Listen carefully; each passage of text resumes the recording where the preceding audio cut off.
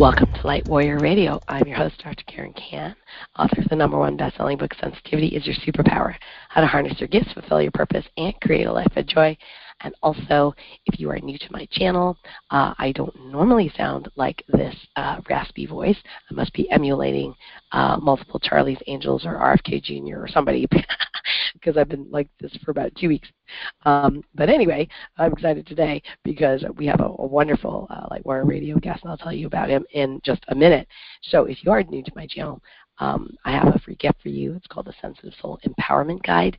3 ways of navigating your way to more peace, positivity, and personal power. So you can basically do your mission here on Earth and also enjoy your life in the process. So it is at www.sensitivesoulguide.com, and you can get a free copy of that. And today, what we are going to be talking about is questioning spirituality, and this is a fairly new book by my colleague and wonderful friend Eldon Taylor. He is a mind power expert and a New York Times multiple best-selling author. He's written 14 plus books, created over 500 audio-video personal motivation programs. His earlier best-selling books include Choices and Illusions, How Did I Get Where I Am, and How Do I Get Where I Want to Be. I'm often quoting that book in many podcasts and telesummits and things like that.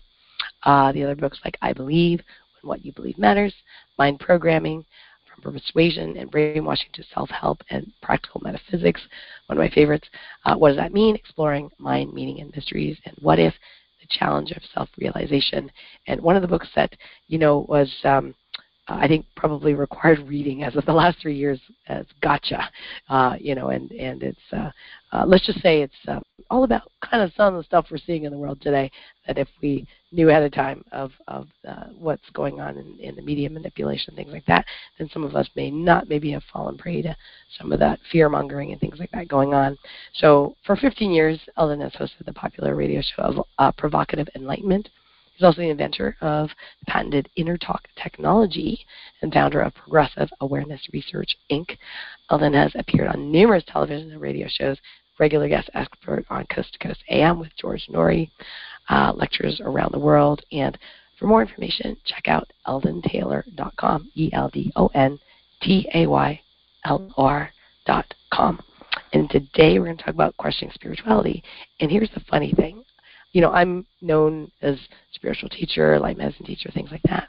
But there was a time that I was very religious, very, very religious, and went to university. And apparently, I guess you get unreligious there. But I met a man who then became my husband later, and he was an atheist. And he challenged my beliefs. And he was very logical, very bright man. I was, A+ student as well. And he questioned me a lot on why I believe what I believe. And he was very good at the debate. I was not. I didn't have really good answers for him. In fact, he said things like, did you know your church, meaning the Catholic Church, was responsible for thousands of deaths through the Christian Crusades? And I'm like, no, they didn't teach us that in church. And he says, there's a lot you don't know. Right, because he's really into history. So I ended up being very embarrassed, but also shamed. I felt shame for believing in something that it had, an organization that did all these atrocities. Since then, learned even more. But anyway, I just lost my belief, and I said, "Oh my gosh, everything's a lie." So I just stopped believing in it, and I became an atheist as well, because I thought that was a logical thing to do. And it wasn't until I became ill and felt like killing myself, back in whatever that was, 2000, had fibromyalgia, chronic fatigue, was down and out, and crying to myself to sleep every night. And it was at that point that I thought, well, what's the point? I'll just kill myself, right? Like there's no point in living. But something stopped me.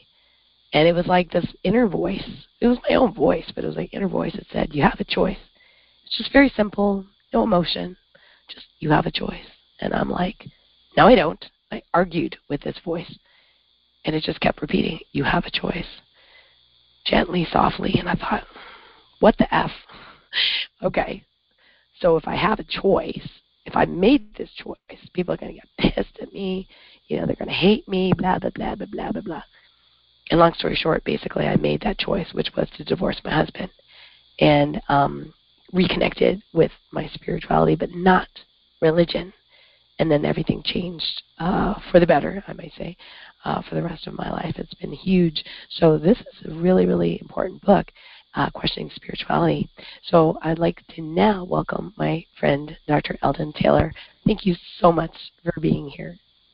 It's indeed my pleasure, Karen, and your story gives me goosebumps every time I hear it. It's it's a very moving story, and I certainly understand why you experienced what you did. That's precisely what happened to my two sons when they went off to university. Wow, so fascinating. So tell us the story about. Now you have written tons and tons of books. Why write a book on questioning spirituality? Well, I guess I digress to begin with and share a little bit of my own experience. When I was a young person, I grew up in a church, as you did. My parents were quite religious, and they expected me to move through the church and eventually go on a mission, and I did all those things that a good son would do. I became a member of the priesthood. I'd spend Sundays blessing the sacrament. It was, I was a junior assistant scoutmaster, but I had a lot of questions, and I wasn't getting answers. But I could look forward to when I would have formal seminary training because I'd expected I'd get the answers then. Well, I'm a sophomore in high school, and in those days where I lived, seminary building was next to the high school. It wasn't on school property, but the two campuses were adjacent one another. So my seventh period class was seminary. And I went to seminary excited. I've got these questions, I want some answers to them. They're simple questions, if God's all powerful, can he build a rock so large he can't lift it? If he's all good, why didn't he create Adam with a perfect will, instead of a deficient will? They're young people questions that we all have, all right? And so I took them to seminary, and I had lists of them. Well, the bottom line is I did well on all the exams. I turned in all my papers. I was a straight A student. And, when grades came, I got an F in seminary. Well, I couldn't believe that, so I took everything to the principal of the high school. Here's my exams, here's my papers, here's my works, and look at the grade I get. It had to be a mistake. Wow. So they called the seminary president and my seminary instructor, Mr. Pedersen, bless his heart, because I'm glad this happened. I don't want anybody to misunderstand. It wasn't a happy experience at the time, but it did have a formative impact on me that worked out in the long run, I believe. But at any rate, they came over and essentially said I was a disruptive influence on the class, and they would give me my A if I never came back. Oh, too funny. I'm a kid, and I've basically been excommunicated. That's how it felt, Yeah, that's exactly what it was. And, oh, boy, did I ever rebel, and I mean I rebelled. And so let's fast forward. My two boys went off to university. Now, I'm a very spiritual person now because of life experiences. I had I'm still a kid, and I've taken my girlfriend. I'm digressing a little here, sorry, but I'm taking my girlfriend to a dance. And First, I've got to stop and see these people that live in Woods Cross because their son has run into the back of my car. They don't have insurance, but Dad's going to pay for the bill, and I've got the bill with me. So I'm driving into Woods Cross. The car dies right smack on the railroad tracks. Just as you bridge up over these railroad tracks, the car dies. Like a movie. I mean, instantly, the signal arms start coming down. The lights are flashing. The bells or whatever are going off. And I look down that railroad track, and here's this locomotive just coming like crazy at me. Well, the gal that's with me, Connie, says to me, should we get out of the car? And I look at that and I say, no, I think we'll get drugged. Sit still. I'll try and get this off the track. So I turn to try and get the engine started. Bang. Next thing I know, time's passed. I don't know how much time, 45 minutes, an hour, I don't know. When I become aware, I'm standing in a field 100, 150 yards away from all these emergency vehicles. And the car has been drugged down the railroad tracks. The cattle guard has crushed the driver's side of the car. The EMTs and emergency fire people have had to cut Connie out of the car. And they're just taking her to an ambulance. Well, of course, I run to the car because that's the first thing concern in my mind is Connie okay? The railroad turned out, paid damages to Connie's family because she was injured. She had serious whiplash in the accident. And because of that, there was a lawsuit, and I testified in the court about what happened. Everybody else did. Connie will tell you that she had her hand on my leg when that train hit the car. I didn't have a scratch on me. I'm standing in a field, and the first recollection I have is all these emergency vehicles there, and the time that has taken place in between, I have no recollection. There's just, it's just blank. Wow. Okay, well, that was a pretty significant event in my life that kind of said, I think there is more going on than just this, in this carnate, here we are, physical, evolutionary product of natural selection. There's a lot more going on than that. And so my entire life I've, been spiritually inclined, and over time I did a Doctor of Divinity, a PhD in pastoral psychology to go with the PhD in clinical psychology, and I became a master chaplain with the Association of Psychotherapy, okay, for Homeland Security purposes. All right, now we can come to my sons, because understand, I'm very spiritual. They have been raised very spiritual. They know this story of their father. You know, we have not subscribed to an institutional religion. My wife is from India. She was Sikh, and she had bad, associations with people there. Again, not necessarily so much with the religion as to how people dealt with it. So, as a family, we looked at religion as spirituality. Do we believe in a higher power? How important is to live a good life? How important is it for us to contribute, to help one another and to help, our neighbors, etc.? All right, so they go off to college. And, of course, at the same time? Yeah, University of Washington, it's a public Ivy, and they're both computer scientists, and they're doing STEM classes, and both graduate with honors, and both are today working on some form of machine learning or artificial intelligence. So these are two really bright young men, all right? And they're the same age? Is that why they're in university together? No, one works for Microsoft and the other one works for Qualtrics. So they're not working for the same company, but they're both working on similar projects. Right? Oh, but they went to school at the same time? No, the oldest one is 5 years older, so he was graduating when the youngest one was going in.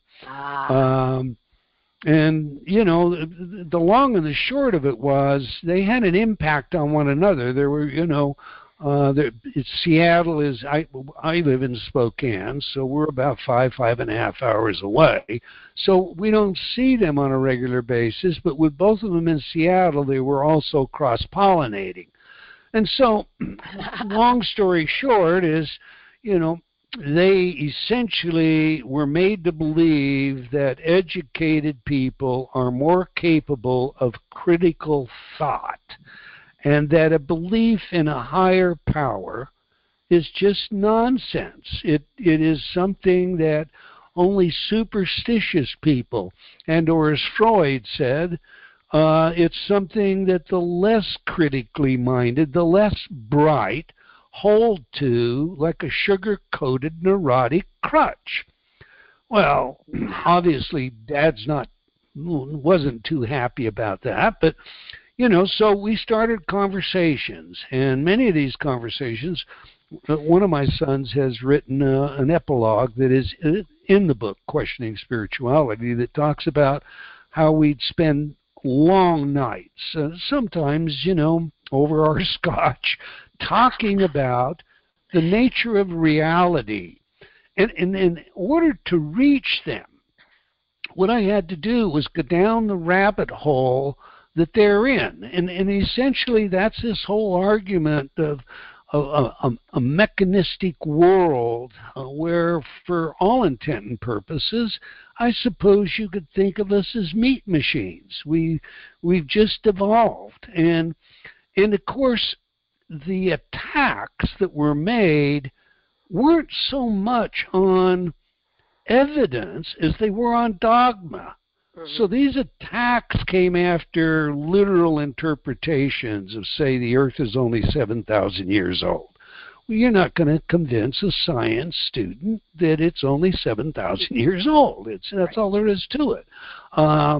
And so a lot of the attacks went after, okay, let me tell you how you came to be.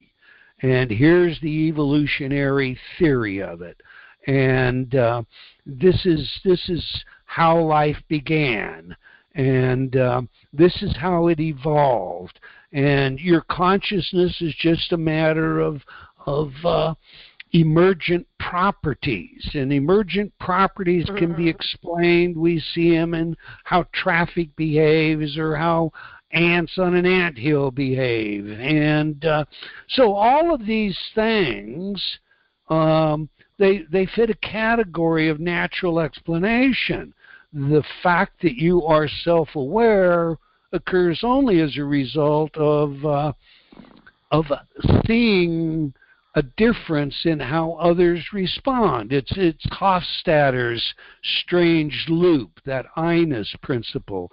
As soon as I recognize that I'm not you, self-awareness naturally occurs. That's a gross oversimplification. I go into it in great detail in the first half of the book, because in the first half of the book I wanted to flesh out completely what these, and forgive me, so-called brilliant erudites in universities who consider themselves to be the intellectual elite are telling our young people. Okay? All right. So once we got to that, and we had it pretty well laid down, then I began to take it apart. What's the problem with emergent properties? Why don't mathematicians agree that there is ever such a thing as grand emergent property, which the mind would have to be? I mean, and so systematically taking each of these areas, we began to discuss them, and then we started to look at the logic and reason behind both arguments. The atheist who argues there is no God has absolutely no more proof than the theist who argues there is a God. You can't prove that there is no God any more than you can prove in some, rational way that there is a God. So what we have to do is we have to infer from these two statements logically going forward. Neither of them are provable. So what logic would we use to decide whether to believe or not to believe? Well, we have theoretical logic and we have practical logic. And theoretical reasoning, or practical reasoning as they're more popularly known. Theoretical reasoning, well, we're going to use that to figure out how to get to the moon. Maybe theoretical reasoning is something that we're going to do if we're philosophizing about the possibilities inherent in some mind experiment. But practical reasoning, well, that's what I'm going to live by. I'm going to use practical reasoning when your voice is raspy. You happen to be an MD, so this doesn't work. I'm going to change it. Hypothetically, you get up in the morning and, you don't feel good. You're not sure what it is. You had a little diarrhea. You got a little bit of a fever. But, it could just be a quick flu. Do I go to the doctor and miss a day's work? Do I stay, go to work? Gosh, I don't want to, I want to take care of myself, but I also don't want to. You're going to make a decision, a practical decision. And that practical reasoning criteria is how we live our lives. So right. Is there a practical reasoning, a practical logic that we can apply to whether you believe or you don't believe? And that's where I went. Well, long and short of the story, and we can get into any of this if you'd like in detail, but the long and the short of the story is my sons came away understanding that the conflation of dogma with spirituality is a false to fact scenario. There is a lot of dogma that accompanies organized religions of all sorts, not just Christian, but all religions. Mm-hmm. And some of this dogma, it's like biblical material. A lot of it is, if you look at the Old Testament as a case in point, the Jewish people would tell you it's a record of Yahweh's intercourse with the Jewish people. It's a historical document, okay? So as a historical document, maybe we can look at the document and say, how accurate is it? But when we look at some things in that historical document, we have to look at them in context.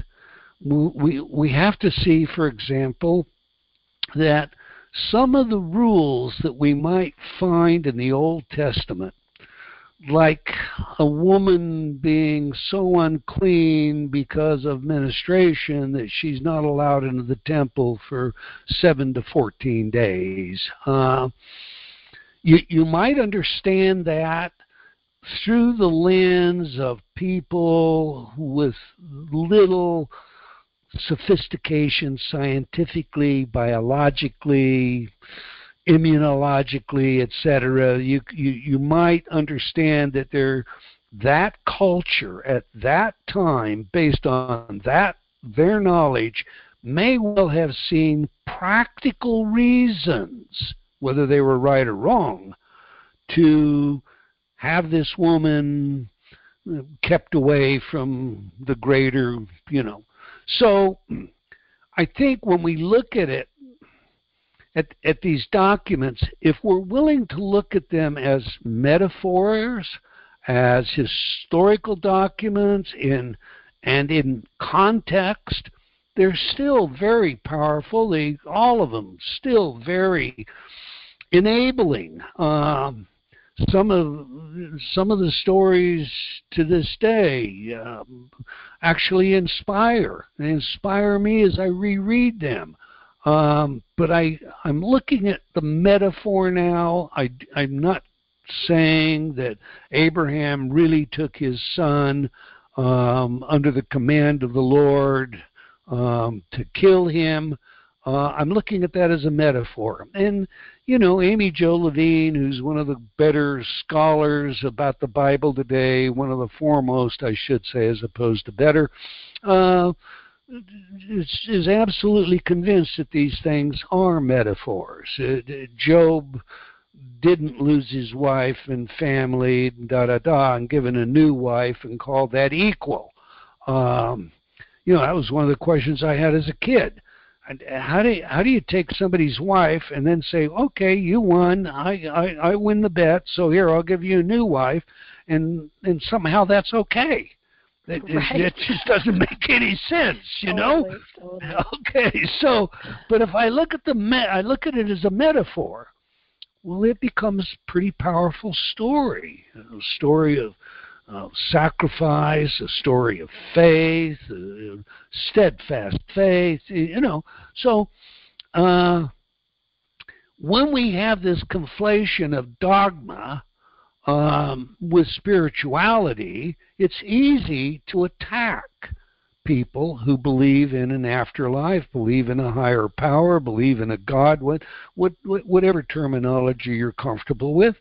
And my two sons saw that was the instance. And so, as I started to say, my younger son has an appendix in the book that talks about, hey, we're no longer atheists, and Dad, you need to tell the world this. You need to put this into a book. Wow. Sorry, that's a very, very long answer, but that's how it came to be. Oh, yeah. Thank you about that. That's so neat. It's so neat. I mean, sometimes these arguments can just go on and on without, just one person just criticizing the other. And just like in my university experience, I didn't have, let's just say, the data, to prove or disprove what I believed in.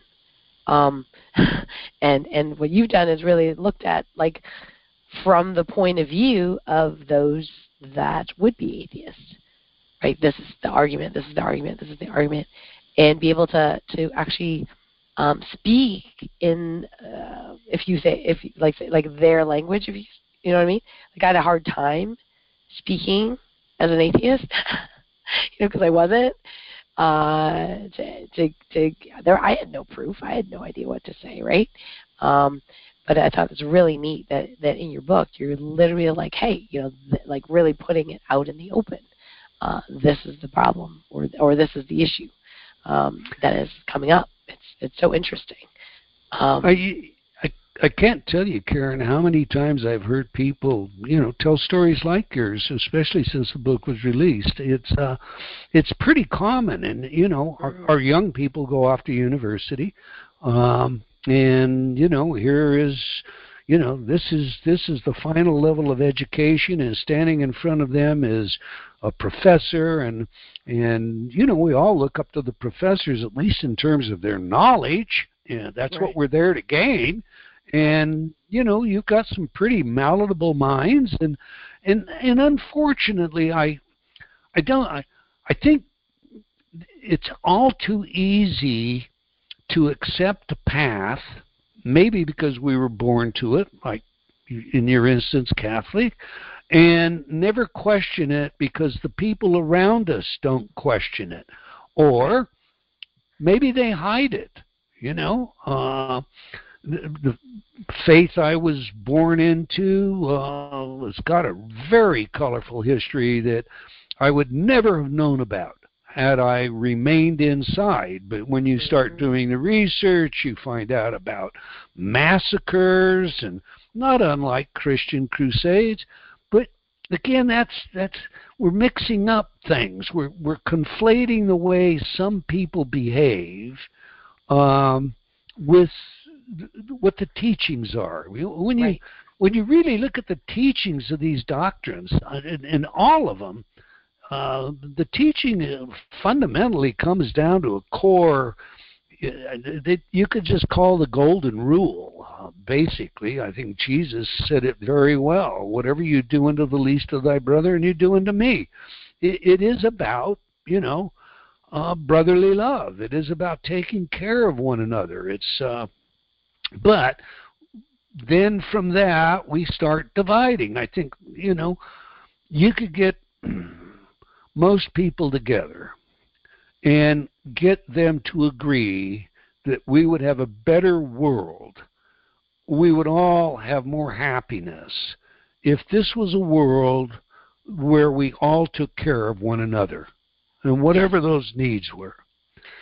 But then you're going to slide real quick from that to, but what about those people that do this or that or believe this or believe that? And we begin separating. Mm-hmm. Where religions are concerned, they have a exclusive bias for the large part. Buddhism accepted, maybe some forms of Hinduism, but they have the exclusive bias. I have the only true church, and if you don't join our church, well, you're not going to be saved. And right. They become really evangelical in that sense and protective. And because of that, you grow up in it, and you're never exposed to the dark side, some of the history, or some of the internal contradictions that exist, and that's unfortunate. I think it's incumbent on parents today to become more educated about what it is that they believe so that they are more prepared, because we see more and more of our Gen Z and our millennials, our younger people, defecting from religion. And yet at the same time, we see an increase in depression and suicide rates, and so hopelessness. One of the great advantages to spirituality in a pragmatic sense is hope. Seligman did a lot of pioneering work. I know you know about him, with his hopeless, helpless dog experiments. From that, he's basically pioneered what today we think of as positive psychology. We know today that lack of hope directly affects not just the psychology, but impacts our physiology in negative ways. It literally can suppress the immune system, the endocrine system, the ANS system. It makes us more vulnerable to disease. So one of the things that I talk about in Questioning Spirituality is all of the advantages that come as a result of having a spiritual belief. You live longer, okay? Right. You're happier. You experience fewer diseases. You're more likely to remain in a relationship and have a long-term relationship. The advantages, the studies that have been carried out, some of them even show that you're probably less likely to eat fast foods. You're more health conscious, and the honesty levels are higher. So you're more willing to help your neighbor, and all these things give rise to producing those great neurochemicals that make us feel good, that immunize us, that, you're a physician, I'm not, so you know what I'm talking about. Yeah, that is, if on one side of an equation you have, okay, you're not going to live as long, and you're not going to be as happy, and you're more likely to go through divorces, you're more likely to have a bankruptcy, you're more likely, all those fun things, and on the other side of the equation, you're more likely to live a long, happy life, you're more likely to be healthy, you're more likely to be happy. I mean, come on. From a logical standpoint alone, if I just look at the pragmatics of our practical reasoning criteria, which one are you going to choose? Yep. To me, it may, okay, but that's not to say that's the only reason to believe in spirituality is that you'll live longer and be happier, although that's a pretty good one in my book. No, there's a lot of other reasons to, look at this notion of a higher power, this notion of an afterlife with a lot of traction, because there's some pretty solid scientific evidence that suggests there's a whole lot more going on here. Not just the white crows, like what happened to me in the train accident, and I share several of those in Questioning Spirituality, but in research, research that has to do with everything from psychic experiences to reincarnation. Erlander Harolds is a case in point, studied over 100 young children who had prior life memories of who they had been and where they lived and who their relatives were, and he did some really tight research, even trying to trick some of these young people by having a shield say, "Oh, I'm your uncle. Do you remember me?" "No, you're not. I've never seen you before." The data is incredibly powerful. It's hard to overlook that. Right. We have these miracle stories. I can remember psychic experiences. I'm a boy. I'm in kindergarten.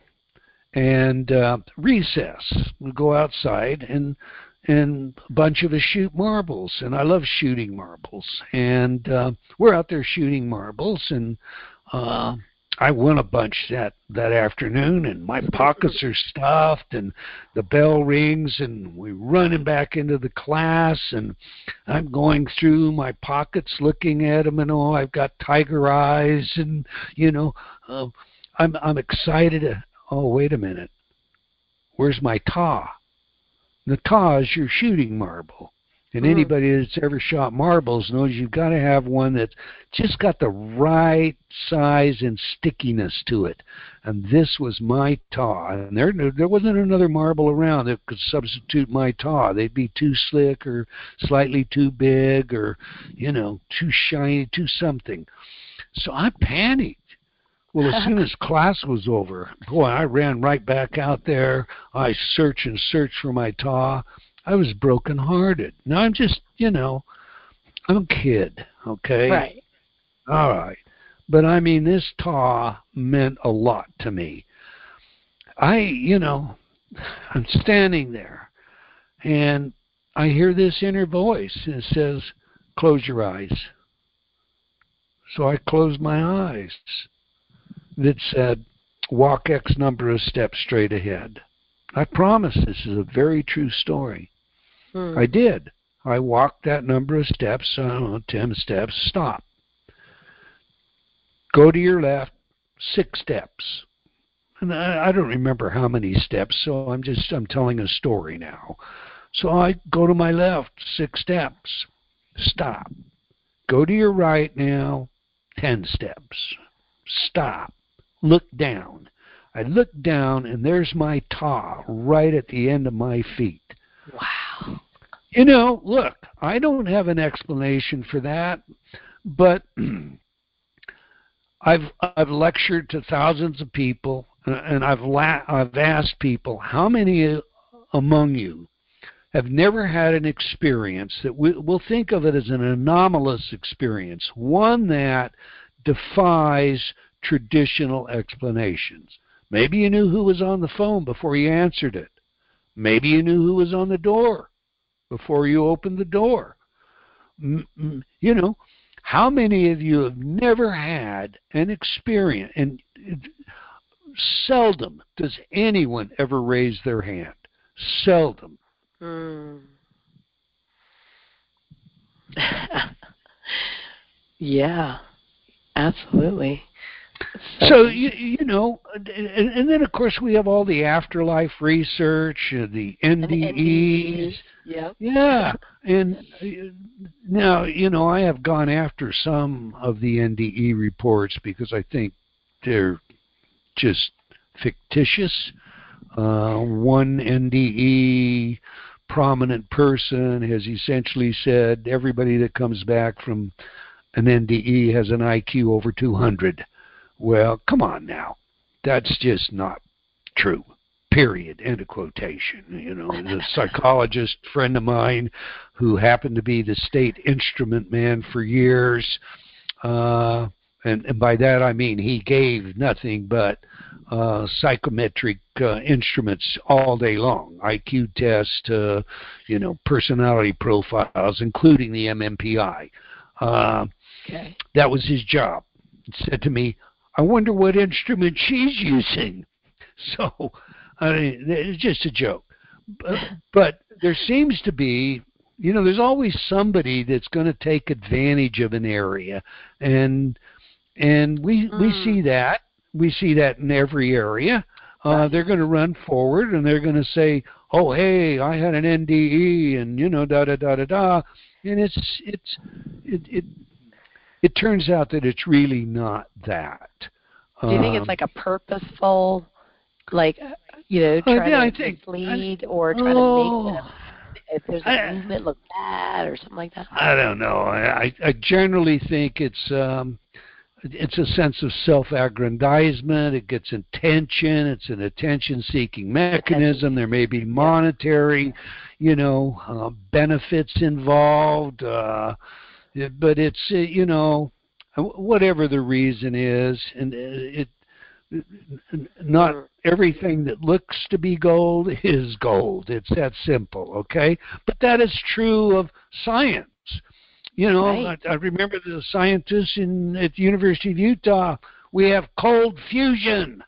What is that? 30 years ago, maybe more. I'm dating myself now, but that no. We didn't have cold fusion, but boy, you got all right. So even in the so-called academic disciplines, we have fraud, we have BS, and it gets passed around maybe for a long time. The Piltdown Man story is a great one when you're looking at fraud and you say, well, why would you do that? There's no such thing as a Piltdown Man. There's two skulls put together and a great discovery, and now all of a sudden an anthropologist is net fame and glory. I don't know why people do some of the things they do. My point is simple.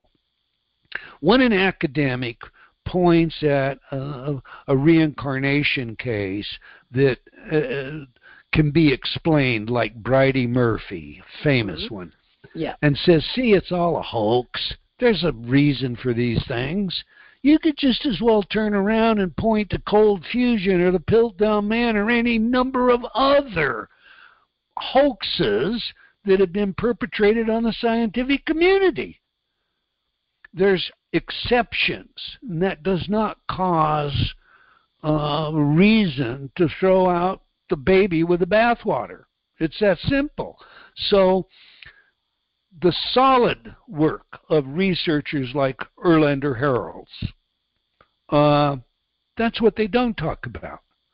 The work of Gary Schwartz with mediums at University of Arizona, they don't talk about that. Instead, they'll talk about the magician Randy and how he plays medium and is able to convince people he's a medium because he just plays on psychology. Okay, but that doesn't explain things like the Fox sisters, who hear taps on a wall in a new home they've moved into and ultimately are able to respond and get these taps to identify yes and no and give answers by the number of taps. And the taps essentially then reveal that the person that's tapping is buried in the walls of the house, and so they get law enforcement finally to take them seriously, and they tear out a wall, and here's a corpse. Now, these two sisters at the time are children. They're in, early teens, like 12, 13 years old. They've just moved into this house, and this skeleton and remains, it's 50, 60 years old. So, okay, come on, give me the reason for that. You see? Right. So, in a lot of these stories I flesh out because, once again, this becomes evidence on the side of, do I believe or don't I believe? Because you essentially come down to this. Your first position is science and religion are inherently in conflict. Mm-hmm. The second position, science and religion are inherently not in conflict. Mm-hmm. The third position, and the one that I defend, science and religion are potentially in conflict, but not necessarily so. The first and second position are clearly false. But we don't have to throw science out to be spiritually or religiously minded people either. Mm-hmm. Right. Well, it's so funny because, some of the books and things I'm reading lately, it's almost like science is like proving, if you will, the existence of God. It's like science and religion seem to me like religion is not spirituality to me, at least the way I've looked at it now. But definitely science and spirituality, there's a lot of things that actually, it's almost like saying the same thing in a way. Just one's in scientific speak and the other may be in a more, esoteric kind of language from ancient texts and, things like that. But they're actually explaining the same thing. One's talking about electromagnetics and what we would, and then quantum and all this kind of stuff. And then if you look at some of the ancient books and you're like, well, actually, that's kind of sort of what they're saying, if you interpret it that way. So I think that science and spirituality are actually quite a lot closer than science and religion, so to speak. Yeah, I totally agree. I mean, the fact of the matter is science gives us a window into not just how we live and the great advances that we have, but it gives us a window into metaphysics. The other day I was having a conversation with a scientist friend of mine, and we happened to be talking about consciousness, and we're looking for potential explanations of the nature of telepathy, the nature of precognition, and Jung's position on a collective unconscious. The possibility that, as David Pete said in his wonderful book, Serendipity, that there's something going on, and that's why you can have researchers in separate countries working on the same project, unbeknownst to one another, and have simultaneous discoveries, breakthroughs. You see, this is, not coincidence, but serendipitous. Right. As though, they're tapping into some kind of collective unconscious. The work of Rupert Sheldrake and his M fields, where a dedicated space is used to teach Morse code, and you watch that the average in the first time that room or space is used in terms of the final grade. Well, let's just say that may be a C. That would be average. But by the time you get to 10, the average is a B. And by the time it's been used 20 times, everybody's getting an A. It's like there's some kind of morphogenic field, to use Sheldrake's terms. Okay? So we're having this conversation. We're having this conversation, and I'm going to come to, hard science here, and we're talking about physics, and he is a physicist, And I talked about brainwave activity. You know, we look at brainwave activity, we measure it, you know, with EEGs as a case in point. We know it's electrical in its nature, plus some.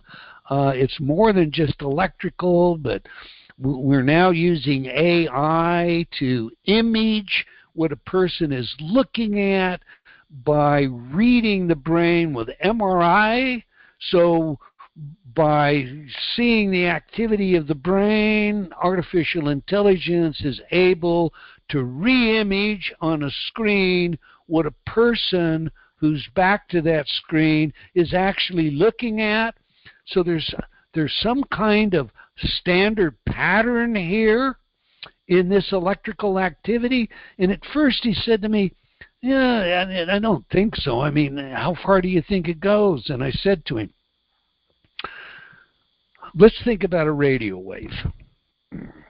We have SETI, who spent hundreds of millions of dollars and years and years and years, and who knows how many volunteers, computers, looking for radio waves from space, expecting that they may well find one that's maybe, 300 light years from here?